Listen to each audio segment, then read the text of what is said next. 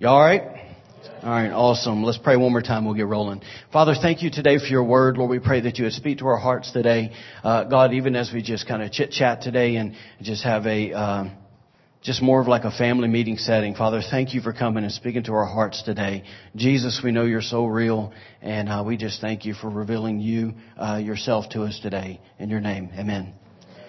So this morning's going to be a touch different. Instead of preaching a quote-unquote sermon today, I really just want to share with you a variety of things. And honestly, it's going to look like we're all over the map. We are for sure.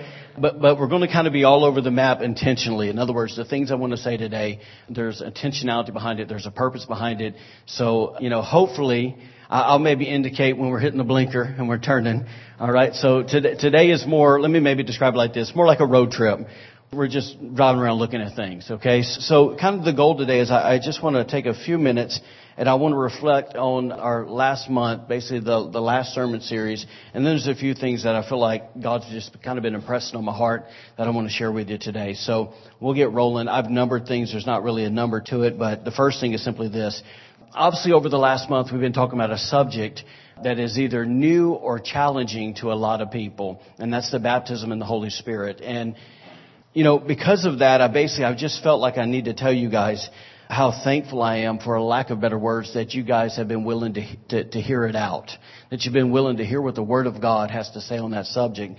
And also not only being able just to hear it out, but also having the courage to allow the Holy Spirit to speak to you in new ways. Truth is that's not easy. Yes? Listen, I have definitely been there in my Christian walk where I thought God was one way and I was taught that He was one way. And then I transitioned to another season in my life and I found out that what I was taught in that season really wasn't the whole picture. And that was, for me at least, I remember probably the greatest part for me was basically on the love of God. And not the love of God, but faith. And when I made that transition in that world as a young believer, I remember basically being exposed to a teaching that I never heard of before. But the truth is that as I sat there and as much as my flesh was crawling and fighting the process of fighting the revelation, my heart and my spirit man couldn't argue with what was being taught from the Word. But it made me change what we would call my doctrine of what I believed. And I'm glad I might have went dragging and kicking a little bit, but I'm glad I made that shift in my life. And so anyway, I just want to say thank you for being willing to work through that process. And I'll tell you, there's more of that coming. Amen. There definitely is more of that coming. So another thing is I just really appreciated over the last month, and it's something I really appreciate about our church in general, that we value the spirit of unity. Because the truth is when you hear messages like that, it would be real easy for one faction to get this way, one faction to get this way. But I'm just so glad you guys guarded your heart and didn't let that happen. Because a subject like that can divide a church very quickly. And the enemy can come and have a heyday. But it's really up to us to go, okay, God, protect my heart and let's stay in what the Bible says, spirit of unity. And you guys did that really well, so thanks. Another thing is that I really appreciate this about last week in particular, is how you guys came with an expectation and a hunger.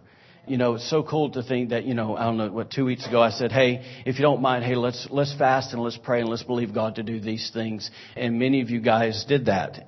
From Jen and I, thank you. That's awesome. Because what's so cool is that, when we fast and pray, yes, for ourselves, but when we also fast and pray for other people, something is so significant about that in community. We live in a world today that is very me-centered. In other words, it thinks about ourselves. I've heard so many athletes say, I'm going to get mine. Right? I'm going to get mine. I've heard a lot of people say, I'm going to get mine. But there's something about the body of Christ. It can't always be about us. It's got to be about all of us because we're one. Amen?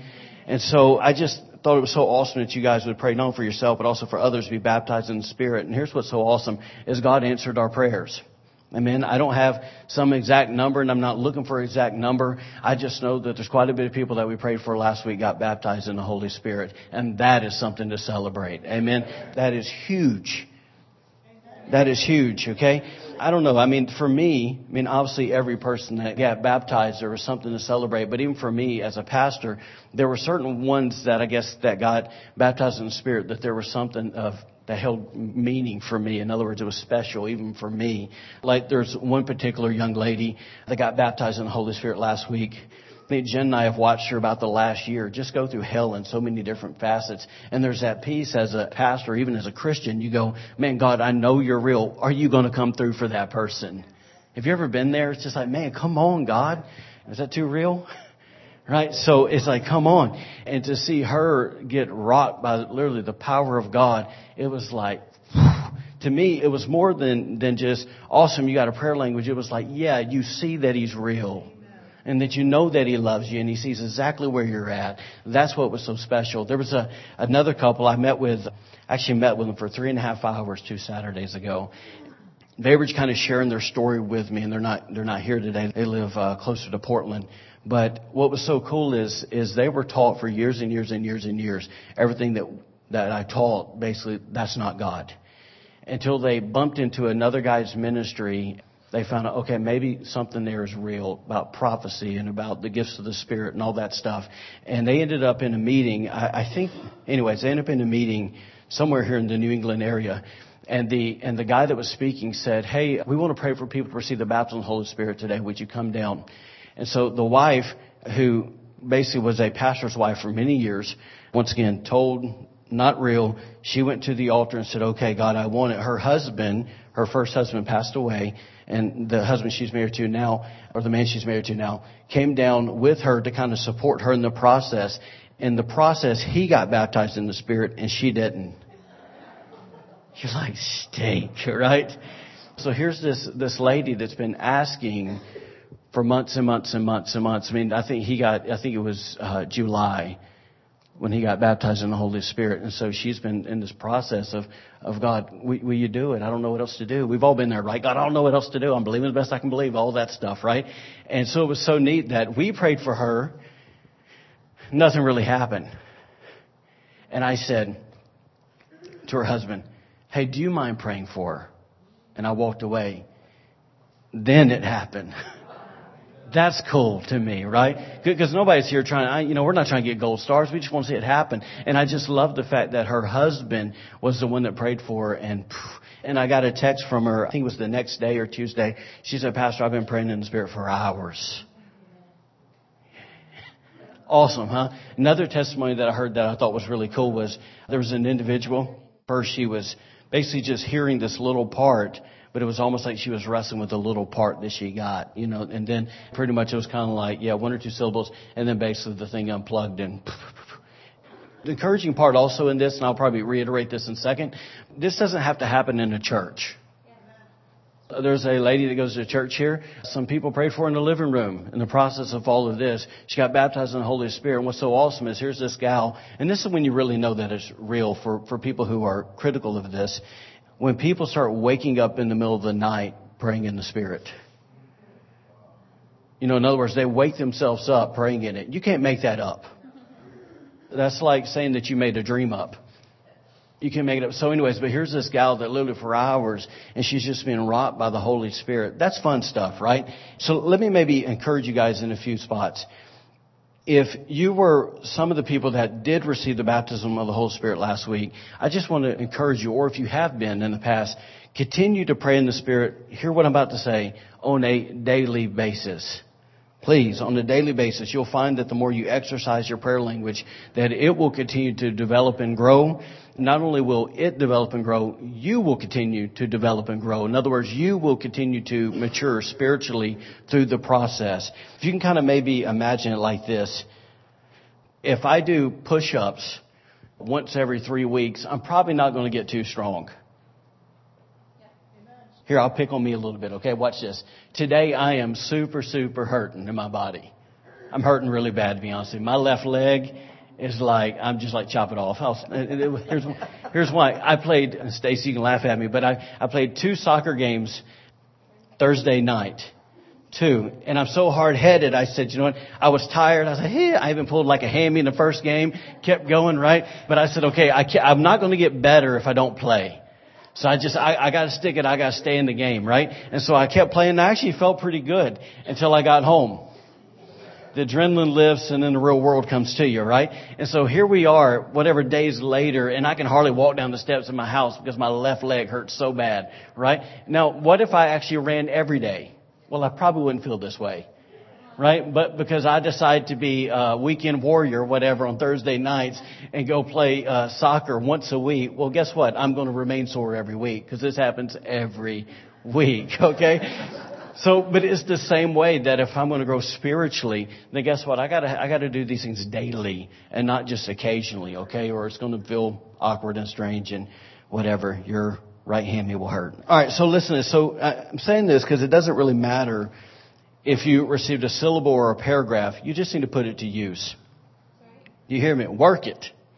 Work the thing, all right? So it's kind of like this. If God's Word, if you do that, I just think God's Word will become a reality in your life. And it's kind of this whole thing. Two thoughts here. We can't make a mistake because a lot of young believers or people that are new in this world, they make the mistake of thinking that they got to feel it like they felt it the first time to be able to do it. Does that make sense? In other words, that feeling that I had. Guys, most of the time I pray, I don't feel something. Right? But there's that side of this when it comes to being baptized in the Holy Spirit. The Bible says that the gifts of God are irrevocable. So He didn't give it to you at that moment you felt something, then took it away from you. No, He gave you a prayer language. Don't look for a feeling. Just step out in faith and use it. Amen. And once again, you'll find that the Word of God will become a reality to you. And so it's kind of like this. And I just keep thinking about this. If kind of look at it in a different light. If the Bible says that this will help you be a greater witness, guess what? It will help you be a greater witness. If the Bible says that it will edify you, then it will edify you. But there's that side for us that it's like this. I got to do my part. Real simple, right? I got to do my part. Listen, it's kind of like this. I remember when my first, months of salvation, when I would try to witness to someone, we had some success, right? The word still works. Amen? It didn't really work real well, okay? And then when I got baptized in the Holy Spirit, guess what? The first few times I still stepped out, it didn't work too well. But I didn't quit. When I got born again, I instantly knew I was going to preach the gospel. Instantly. I've told y'all, I didn't want to, but whatever. God said you're going to preach. And I remember one of the first times I ever got asked to speak for a short, brief moment in a Methodist church in Kentucky. I think I told you guys about this. I got asked to speak, and I got up, and I remember I kind of stood on the right side, and I did my little thing, and I shared what I had, and everybody just stared at me. It was awful. I was awful, okay? And I went, here's the mic, right? And I went to the back, and I literally, at 18 years old, I went in the back, and I cried like a little girl. What I said, I said, maybe I'm not called to these priestly duties. No. So, that's Nacho Libre. Y'all go watch it. Anyway, so I said, please go watch it. So anyways, but I literally said, man, maybe I'm not really called. Okay, I did. What if I'm not really called? Maybe what I heard doesn't really work. But thank God, guess what? Actually, a few days later, a guy came to me and said, hey, I feel like I need to share this with you. Okay, I didn't miss God. And I tried again. I tried again. And tried again. And guess what? It started working, finally. Started working. But I had to do my part in not quitting. And so it's kind of like this. That even today, even though the Bible says that when you're baptized in the Holy Spirit, that you receive power to be a witness, it doesn't mean, once again, that when you step out to witness, that there's going to be some big filling. Sometimes we're just there to plant a seed. Sometimes we're there to reap. And I understand, it's something crazy, like people got to hear the gospel, I don't know how many times before it finally takes hold. I think a lot about the scripture in 1 Corinthians 3, where Paul said this. He said, basically, I planted, Apollos watered, but God gave the increase. How do I know if I am there once again to plant or to water? I don't know my part of the process. I've gotten the chance to reap, but I'm just probably reaping where somebody else already sowed. Are you with me? So don't just do your part and leave the rest up to God. Amen? We're really simple. Let me give you another reason. It's important for us to exercise basically the gift that God gave us, because the enemy would love nothing more but to come and lie to us and tell us this, basically that you're just making it up. And it's like this, what I keep hearing, that stop it. You're just embarrassing yourself. You look like a fool. You look like an idiot. And it's like, man, you're not only embarrassing yourself, you're embarrassing God. You got to understand something today, that the enemy knows the power of praying in the Spirit.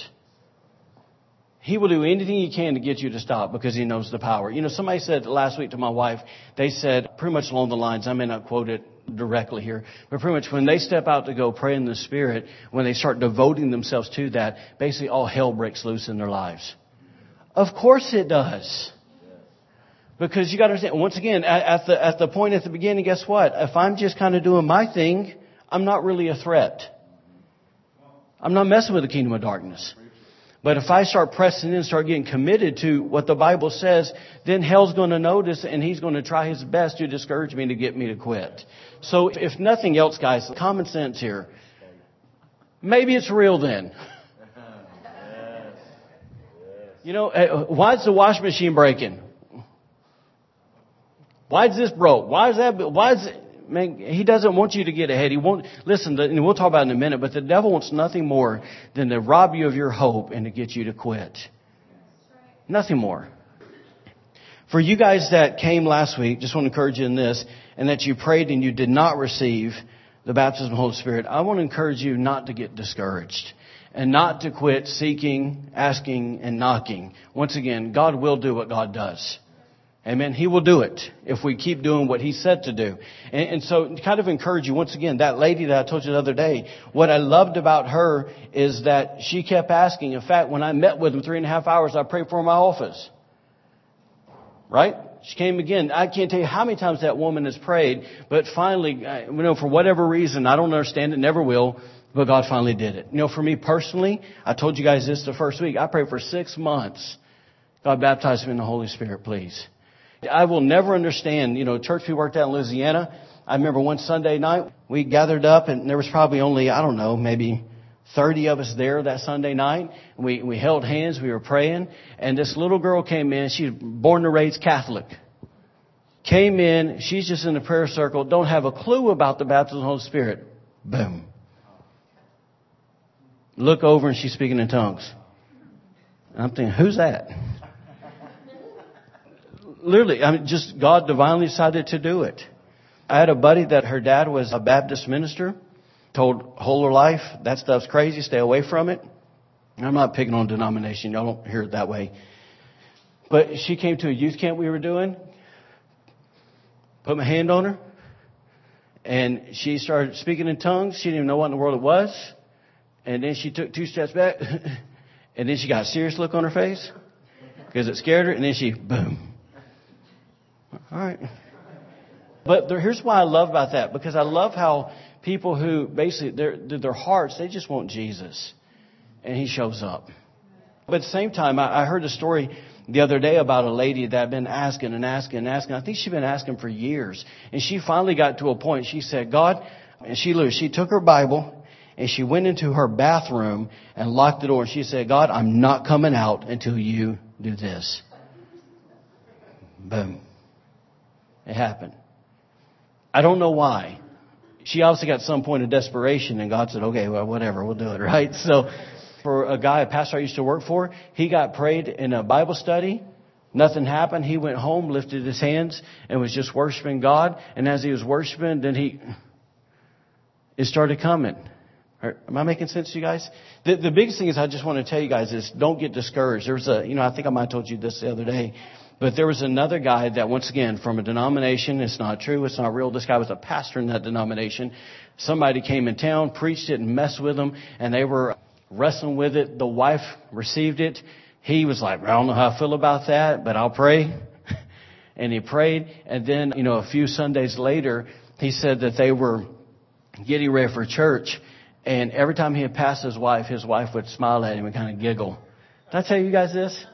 So his wife would smile and just kind of giggle. And he was like, well, what's wrong with you, woman? Right? And he finally just said, okay, look. She's like, because she kept saying, I'm not going to tell you. Right? You women. Anyway, so he finally stopped and said, look, you need to tell me what's going on. She said, last night, because she knew he was kind of like, about it. Last night I woke up because you were praying in tongues. So literally, this guy was literally in his sleep, praying in the Spirit. But what happened was, and this is really where most of us struggled. It's where I struggled. that mind had to shut down and let the Spirit receive. And then he said later, he said this, he said, there was a few syllables, but I didn't want to say them because I thought I was crazy. Thought I was wrong. So I literally refused to speak them out. And so they came out when he was sleeping. That's awesome, isn't it? Let's kind of shift gears a little bit. I believe that there's a powerful lesson for all of us to kind of learn from last week's service. And the lesson is simply this, is that when we take time to prepare our hearts before the Lord, and then we come to service with expectation in our hearts, God will move. Do you guys get what I'm saying? Let me kind of give you a thought, because I've been thinking about this the past few days. I thought about how much time we take to prepare ourselves outwardly to interact with people on Sunday morning. In other words, this morning, hopefully, you took a shower, right? It is encouraged. And so, good job. Or last night, that's fine. And so that hopefully you put on some deodorant. Hopefully you brushed your teeth, right? And by looking around the room, obviously everybody got the memo. Nobody's naked. You put clothes on, right? Yay, we celebrate you. Okay, so, but obviously we do all of those things so we don't smell, so we don't kill anybody, make anybody go slain with our breath or whatever. We do all of that so we can interact with people. And then I thought, man, what would happen if we took that kind of effort and that kind of time to prepare ourselves inwardly to interact with God? All those years and I've told you guys about our youth camps and, God coming and moving powerfully and going to special services and God doing all that. But when I take a step back and I get honest and I go, okay, Quentin, why did God really move during those times? Why did God show up and show out, right? Why did He do that? It's really simple. We'll throw it up here. I think it's the first thing that's on there. I just want you to see it in case you're a visual person. We simply removed the distractions. With kids, we did this. They show up to camp. We said, leave your phone with your mama. So in other words, that music they listened to moved out of their life, those conversations, those texts, all that. If the kid has it, we took it. We'll give it to you at the end of the week. But we removed distractions. We removed Facebook, all those things that take up people's times. There's no TV, all those things. And then we installed a morning devotion time. 20 minutes, 30 minutes, something like that. It wasn't really long. And then we added a 30-minute. Get that. Guys, look at that. 30 minutes. That's not long.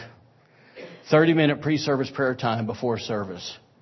The outcome, God came. It really wasn't something. In other words, we didn't somehow beat the kids and say, okay, today we're going to pray for 7 hours and you're going to sit there for 3 and we're going to talk the word to you for 3 hours and then we're going to have service. It was really just simple things. So imagine if we said, okay, on Sunday mornings, it'd be better if we did it just in life in general, but Sunday mornings, I'm going to remove distractions and I'm going to get with God and I'm going to prepare my heart to come meet with Him. Then what would happen if we came? Because see, here's kind of what I learned through the process, through all of this, is that if I could get a percentage of teenagers and percentage of adult leaders to commit to that, everyone else would receive the benefits. Because honestly, when we would go in our 30-minute prayer time, we had someone leading, we had people praying out.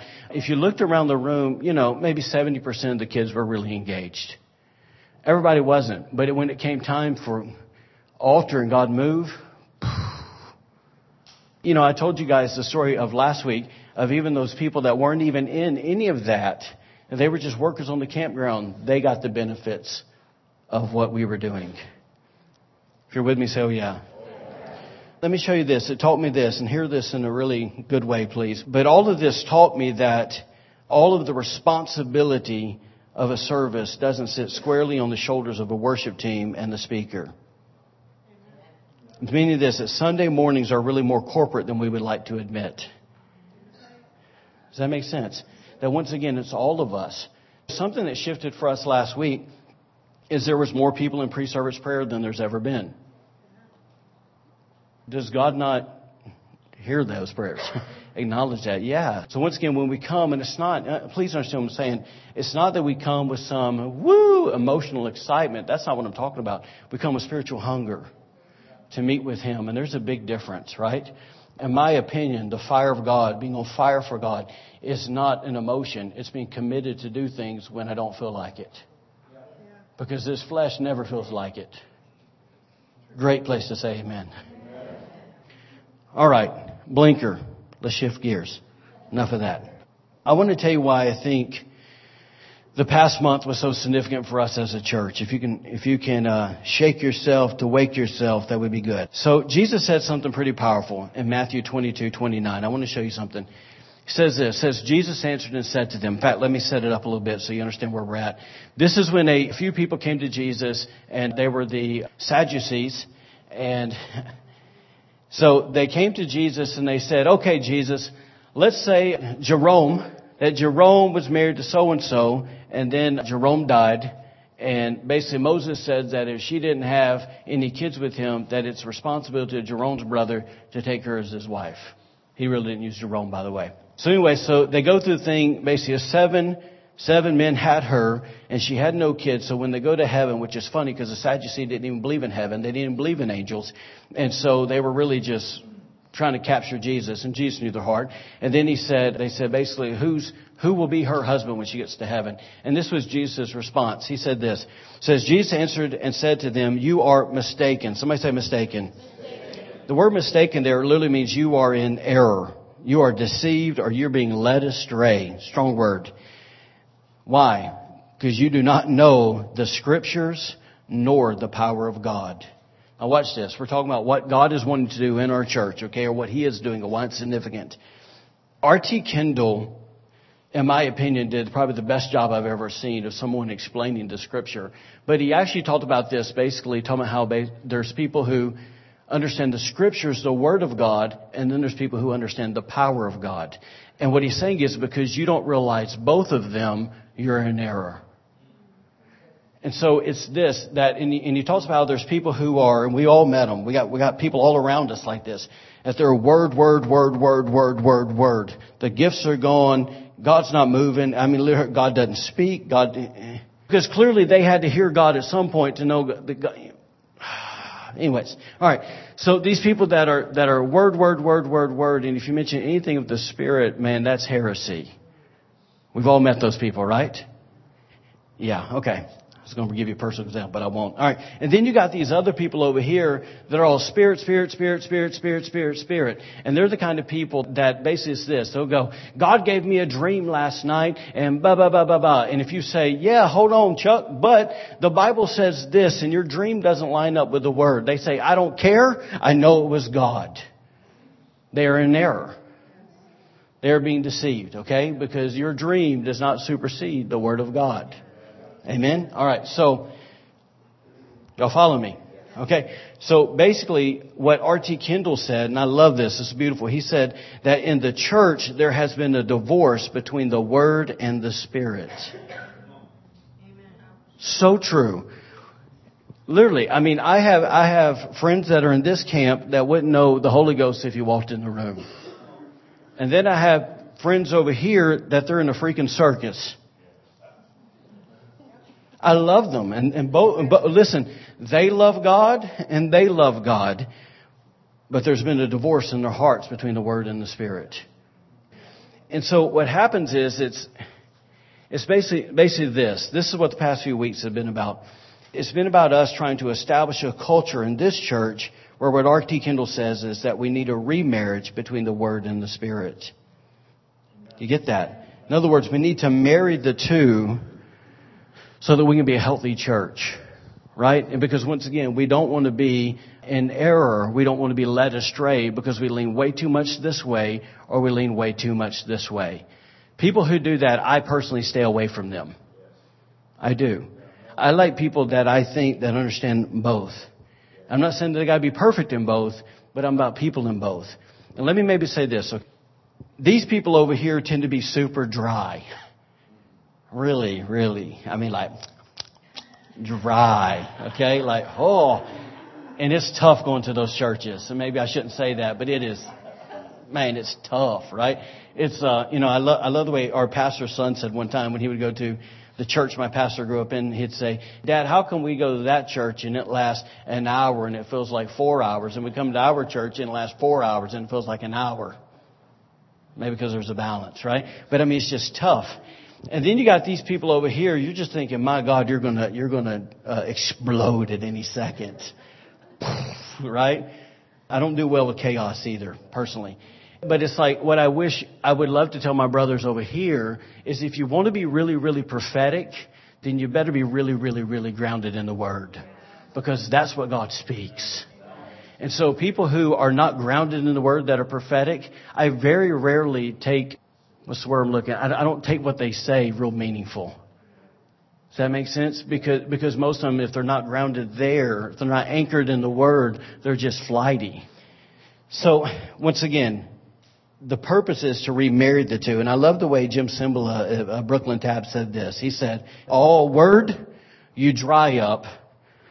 All Spirit, you blow up. With both, you grow up. That's brilliant. Simple, but brilliant. And that is so true, gang. Are y'all hearing me today?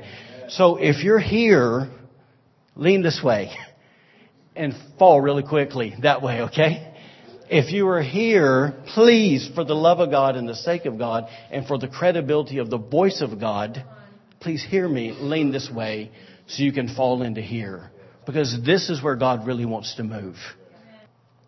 These people are trying to hold the ancient boundaries. Great. Appreciate it. But let's go where the life of God's moving. He didn't die 2,000 years ago and stay dead. I'm restraining so many things I want to say. And over here, it's like, hey, awesome. We love your energy. Love your zeal. But come on. God's not the author of confusion. So, once again, all Word you dry up, all Spirit you blow up, both you grow up. So I personally believe as we continue to put an emphasis on the Word and the Spirit, as we value the teaching of the Word, because we're going to. That's who I am. We're going to value the teaching of the Word. But we're also going to value the moving of the Spirit, because I believe in the moving of the Spirit. We believe in the moving of the Spirit. Listen, that if we do that, God will reward us. So understand something. Let me say one more thing here. These people get super offended if service doesn't have a 3-point sermon and a poem in it.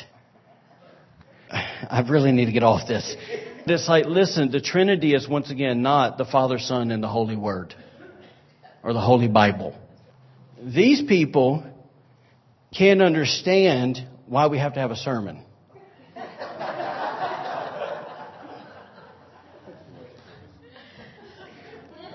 The spirit of revival is both.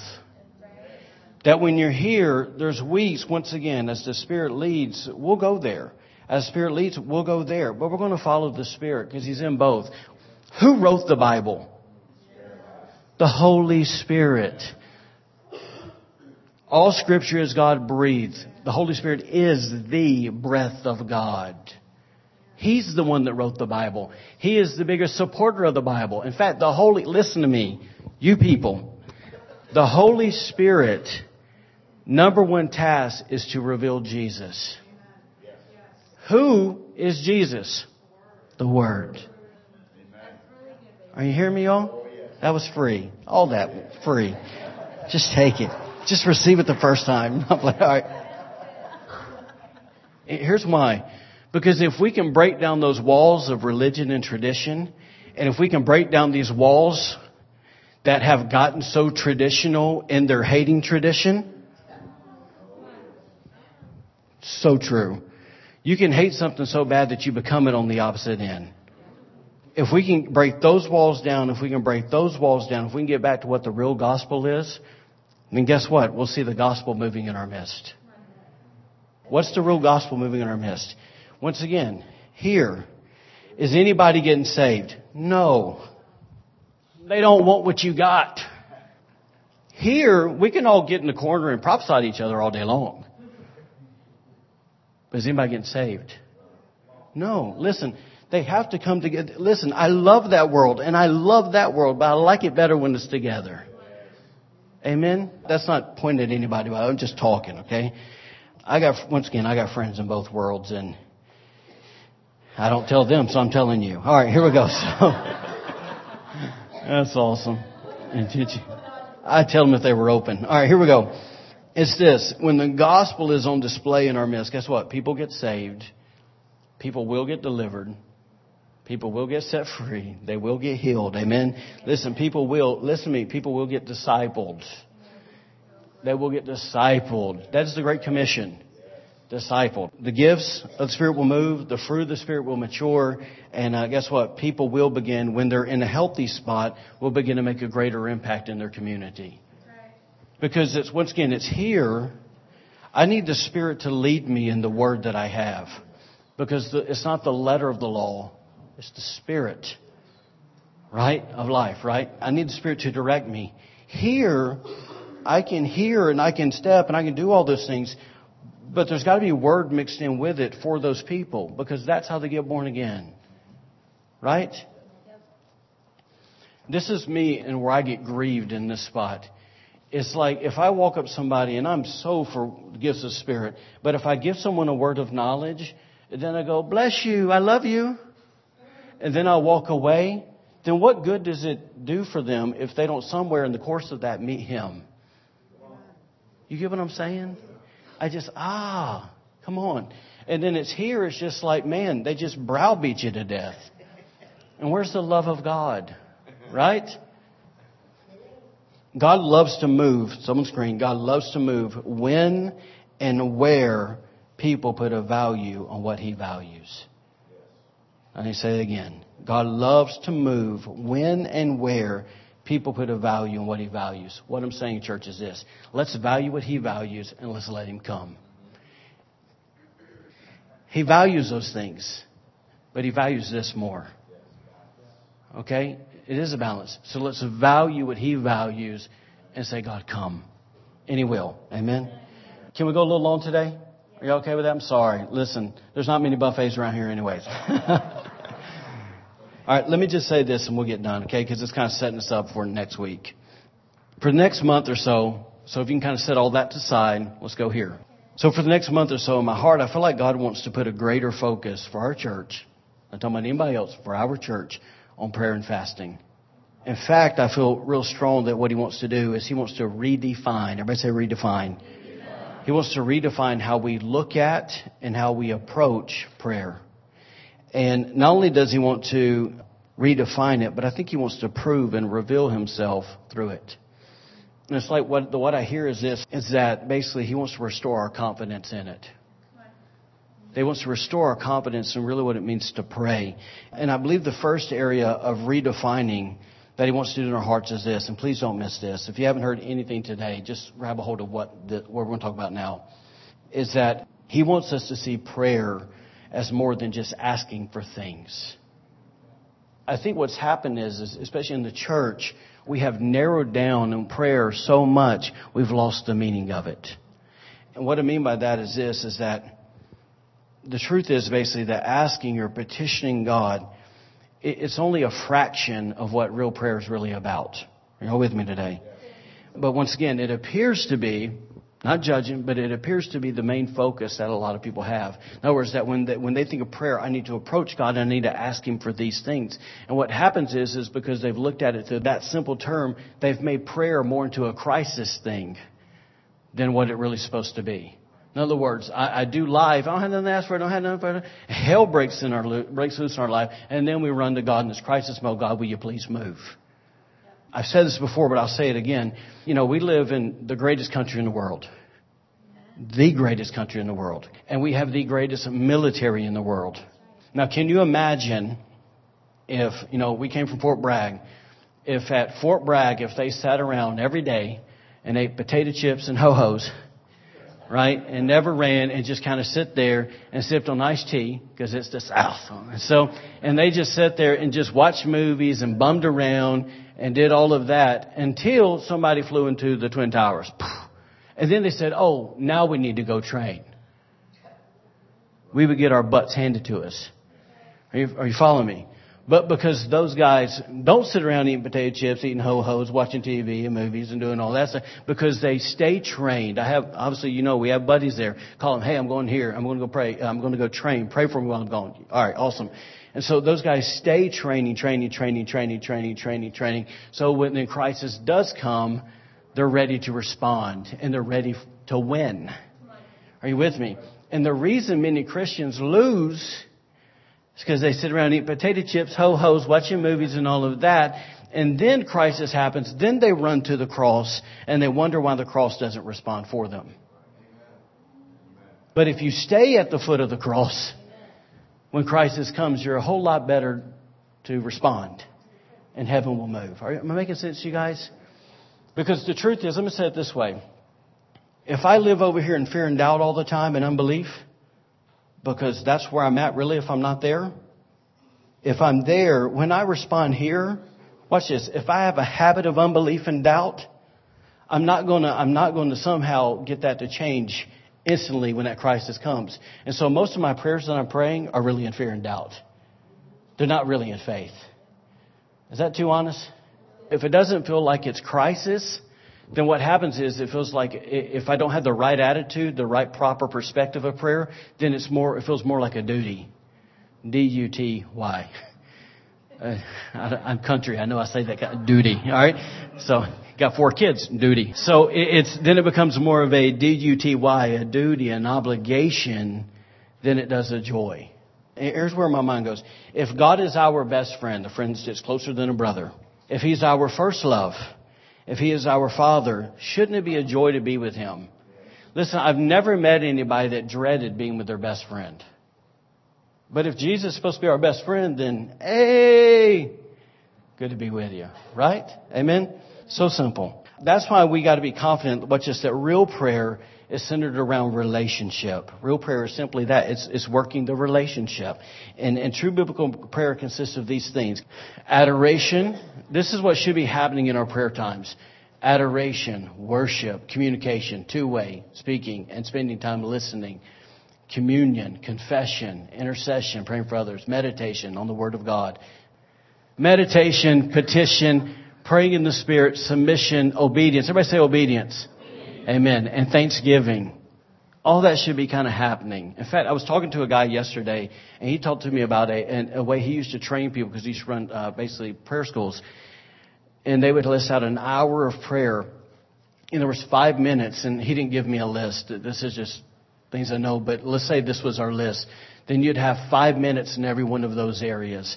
And he got 5 minutes for your petitioning and asking. 5 minutes out of an hour. Because once again, the rest of it should be full of all these other things. But what happens is if I run to God and get my 5-minute time of asking at the wishing well, then I walk away. Guess what? I'm going to be really unsatisfied in my spirit. I'm going to feel really lean in there. Amen. If I'm not spending quality time in relationship with Him. But we'll go on that more later. It's those who understand all those different facets there of relationship with God. Those are the ones that know how to do this. What we find in Hebrews 4:16. It says this, and we've all heard it. Let us therefore come what? Boldly to the throne.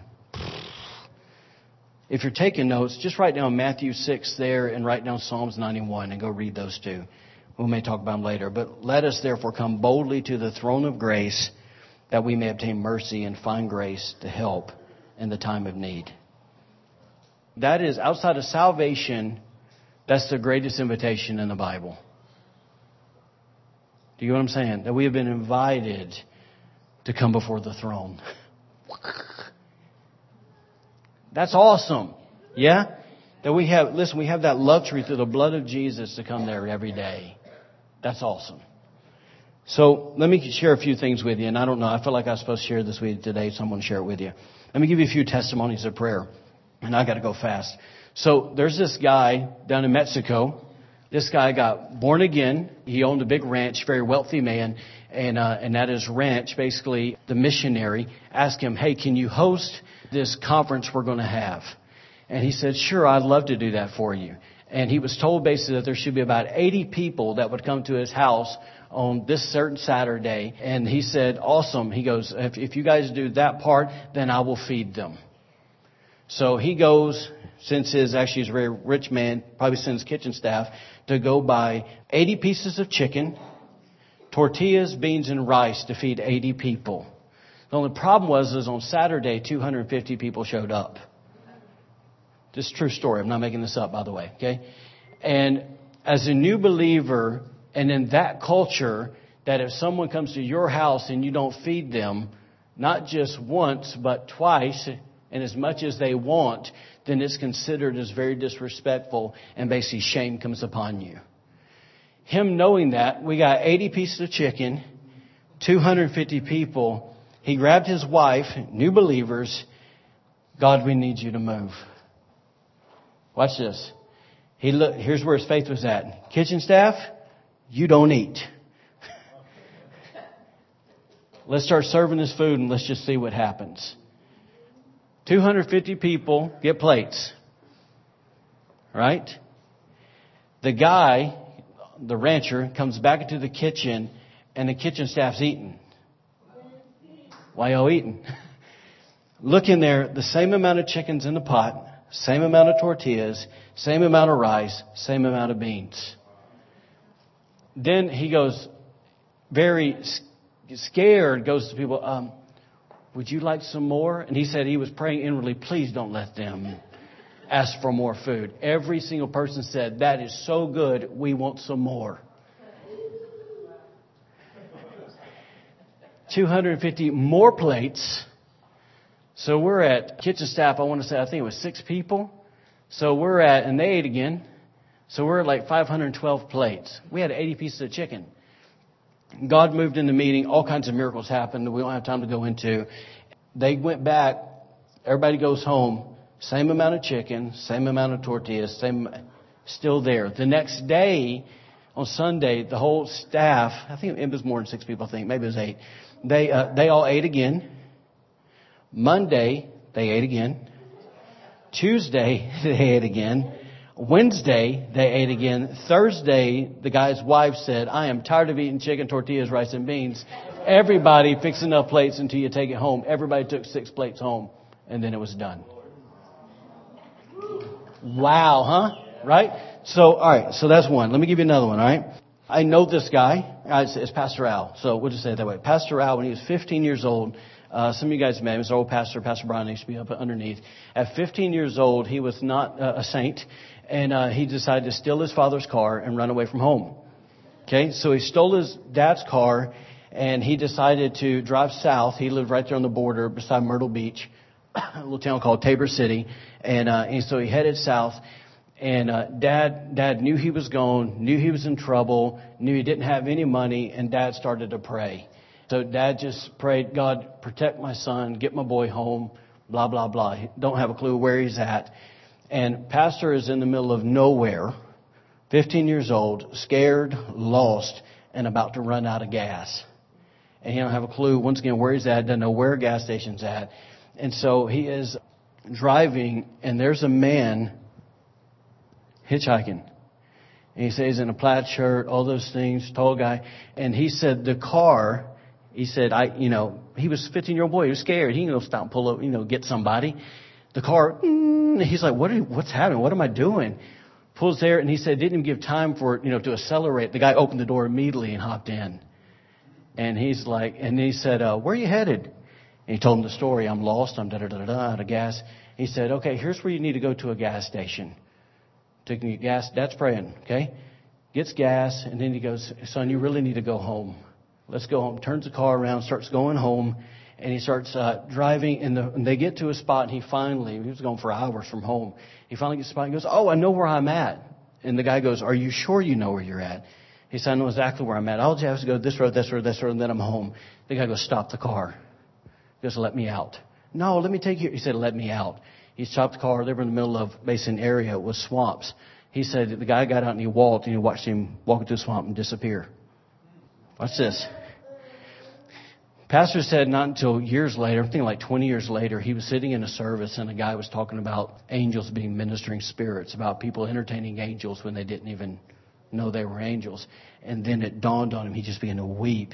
He realized that was an angel. I've heard several stories like that. But you understand, but why did it happen? It says, thank God for a praying dad. Amen, that God answered those prayers. So let me give you another one. There's a guy, Jen and I were reading this devotion, and this is so cool. So this guy, he's a major general. Basically, he was the head of all the chaplains in the Air Force, and he retired. And he was very much a guy submitted to the Holy Spirit, very much understood spiritual authority, and pretty much the wording that it gives is that when the Lord would speak, he would simply salute and say, yes, sir, and go do what he heard the Lord say. Well, one morning the Lord woke him up at 5:45 in the morning and said, you need to go get a pair of glasses. He said that his wife had been after him for years. And basically, you need to go glasses. He said, whatever. But this was different. God spoke to him and said, you need to go get glasses. And so he went to, because no place was open at the time, went to Denny's, got breakfast, right? And then went to the nearest shop that was open as far as to get glasses. And he walks in behind the counter and he told the woman, why he was there. And then he heard the Lord say, tell her you're a chaplain. He said, I don't want to tell her I'm a chaplain. In other words, he said he didn't want her to think, well, I'm looking for a military discount. Listen, if you're a retired major general, you don't need a discount, all right? So you're wealthy. So anyway, so he reluctantly saluted, yes, sir. He said, by the way, I'm a chaplain. And the woman looked at him, started trembling, and started crying. And then she began to say this. She said, my husband is in the military and he's abroad. And I just found out I have cancer and I don't know what to do. And my friend and I prayed yesterday, because I don't know what to do, that God would send me a chaplain to tell me what I need to do. Only God, right? Let me give you another one. This one's probably the coolest in my opinion. I like this. I'm going to read it so I don't jack it up. So let me give you a fast version here. This guy, his name's Ken. He's an author. He was on vacation with his family, and he was in Ohio, and they decided to stop and get some lunch. And so they stop and get lunch. His wife and his kids run into the restaurant. He decides to stay out and kind of stretch his legs and walk around. And while he's walking around, he walks to this gas station parking lot, and the the phone booth. Shows how long we've changed, huh? The phone booth, basically the phone started to ring, and it kept ringing and kept ringing and kept ringing. He finally said, well, maybe it's emergency. Maybe I should answer it. And just thinking, for somebody, he picks the phone, hello. And the operator says, is this Ken? And said his last name. He said, you have a long distance call from blah, blah, blah, blah, blah. Now watch this. Let me just read it here. So, all right, it says the phone kept ringing. Ken thought it might be some sort of emergency, so he answered it. He heard the voice of the operator who said, long distance for, Ken said his last name. Ken almost passed out. He said, you've got to be kidding me. I was just walking it this way, told the operator. You got to be kidding me. I was just walking in the middle of nowhere and heard this phone ringing. The confused operator said, is Ken there? After making sure there weren't any candid cameras, he said, this is Ken, said his last name. A voice on the other side of the line said, Mister, my name is Millie. I'm from Harrisburg, Pennsylvania. You don't know me, but I need your help. What's this? She went on to explain that she had just written a suicide note, but had decided to give prayer one more shot. She said, God, I really don't want to do this. And as she prayed, she remembered seeing this guy Ken on television, and she thought to herself, if I could just talk with him, he could help me. Once again, she says this was pre-Google days, obviously if they're in a phone booth, right? Only Superman goes in those things. Said making it extremely difficult to track him down. As she prayed, some numbers popped into her head. And she wrote them on a piece of paper, and she couldn't help but think, wouldn't it be wonderful if God were giving me Ken's number? Then Millie said, I decided to try calling the number, and I couldn't believe it when the operator said it was you. Millie asked Ken, are you in your office?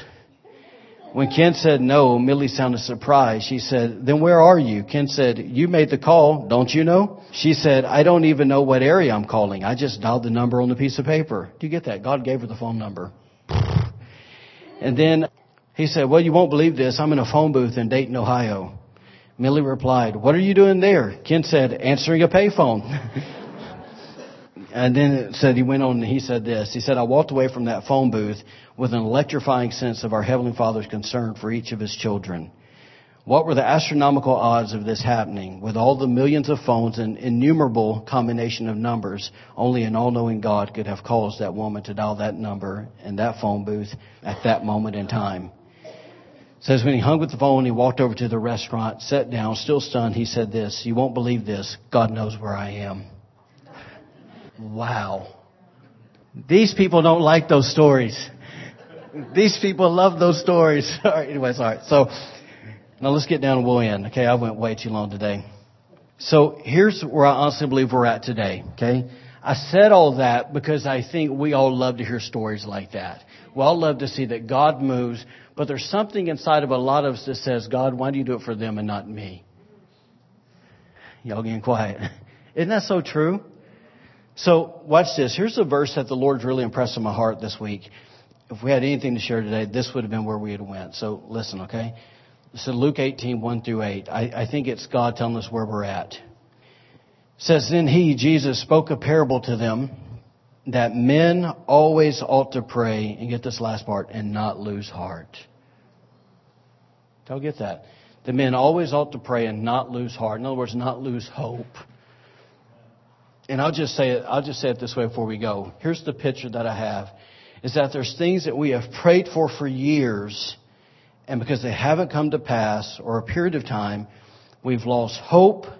The enemy's won. He's defeated us in our praying. And we've laid that thing down, and we've decided to walk away. That's us. And then it says this.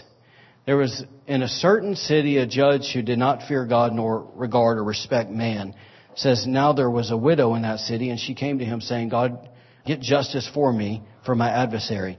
And he would not for a while, but afterwards he said within himself, though I do not fear God nor regard man, yet because this widow troubles me, I will avenge her, lest by her continual coming she weary me. Then the Lord said, hear what the unjust judge said. Says, and shall God not avenge his own elect who cry out day and night to him, though he bears long with them? Verse 8 says, I tell you that he will avenge them speedily. And here's the thing that keeps us in hope. It says, nevertheless, when the Son of Man comes, will he really find faith on the earth? See how he bookends that. Praying and losing hope, but yet here's people who say, you know what? Man, am I really going to find faith when I come? See, and it's this really, once again, as I prayed this week, I just felt like it's that thing. It hadn't come to pass. We lost hope. We lost faith. It's not going to happen. And we've walked away. And, you know, I remember, for me personally, for years, my first few years of salvation, I prayed for, I think it was 4 things in a wife. And I finally said, I'm not going to find her. Okay? If I told you what they were, they're so simple and so silly. But I said, man, I'm not going to find her. And I finally gave up. And here's my thought. I'll just be honest. There's no pretty girl that's like that. Is that okay to say that? In other words, one that I was attracted to. Okay? That's what I'm saying. Okay? We all got different tastes and all that. But I gave up. In the morning that I was, watch this, not eating potato chips and ho-hos. But the morning that I was in prayer seeking God, relationship, the Lord spoke to me and said, Jennifer's your wife. And then he began to show me the 4 things that I laid down, lost hope in, and walked away from. And he began to show me that she was every one of those. And this is what I heard the Lord say. And I've told you before, but I kept hearing him say, and it was almost like there was one of those gongs in my stomach. He was just hitting it. Pow! It was that strong. And I kept hearing him say, Quentin, I'm honoring your prayers. I'm on with everyone. Boom, he'd show me that's her. That's her. And he was literally showing me, you prayed that. You prayed that. I'm honoring it. Are you following me? My own family, I finally went, you know what? These jokers ain't ever going to get saved. Come on, God. Do you even hear me? Lay it down and walk away. And then what happens? They start getting saved. And it's like, but here's the powerful truth, is our prayers really outlive us. And our prayers have a way to outlive our faith. You can write that down. That was good. They outlive our faith. Right? Because we get in the moment, God, you're there, and we ask crazy things. And then we walk away and get in the natural. And then we go, I can't believe I prayed that. But God heard it in that moment. So here's what I want to do today. Really simple, okay? I brought some index cards with me today. And I got a few pens up here. Don't be a thief. Return them, okay? Don't steal the pastor's pens, all right? Here's what I want to do before we leave today, okay? And I'll just say this for offering. You have an offering, throw it in the back. We're going to play some music. If you need my phone, I can give you my phone. And here's what I want to do. I just want us to lean into God and go, Lord, is there anything that I've said, forget it, and walked away from? Are you following me? And maybe it's this, maybe it's not, that's not you, that's lost hope. Maybe there's just something you want to see God do. And here's what we're going to do. Easter is 31 days from now. 31 days. And what I am personally believing for is that we're going to write these things down. And here's what we're going to do. Not because there's something magical about this, but it's just symbolic in our hearts. Today, before we leave, I want us to write it down, and I want us to put it at the cross. And I want you to do two. I want you to do one that you lay there. You can fold it up, do whatever. Nobody's going to read it. And then I want you to write one and take it with you.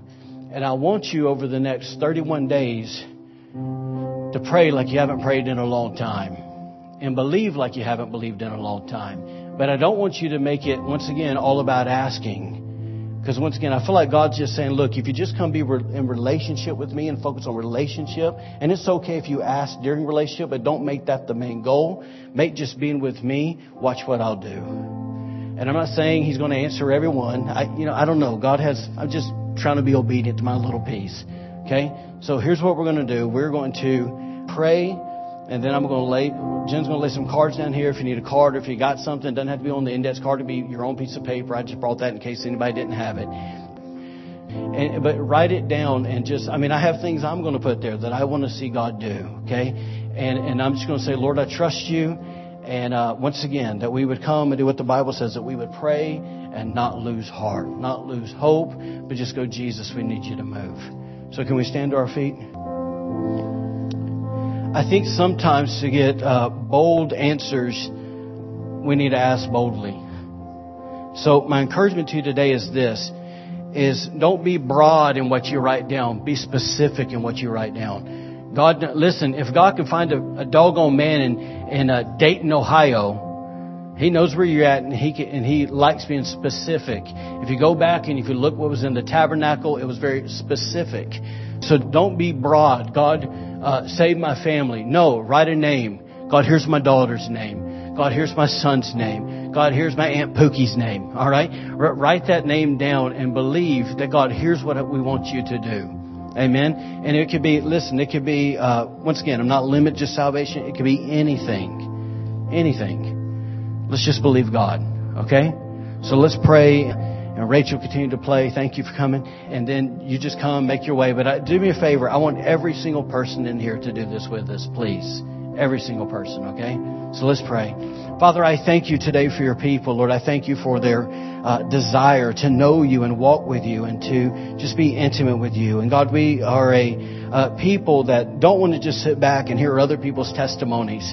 God, we want to have testimonies for ourselves of God, of how you've marked our lives. God, you've invited us to the throne, Lord, the throne of grace. Lord, you've invited us on the journey with you. Father, you've invited us to be a part of your history. And so part of your story. And so, God, we just ask today, God, that even as we're sitting here, God, is there anything that we need your heart on? God, that we need to say, okay, God, I'm going to come in agreement with this, with you, that you're going to move. And so, Lord, even now as we're here with our hearts open wide, God, will you drop names and things and whatever it is, God, that we're supposed to believe for over the next 31 days. And God, help us to just focus on just building a relationship with you. Once again, teach us in the next month, God. Redefine what prayer is for us. Redefine it that it's not us treating you as some wishing well, as someone who is there at our beck and command, but you're actually there, God, for relationship. And so, Lord, thank you for coming and just moving in our hearts.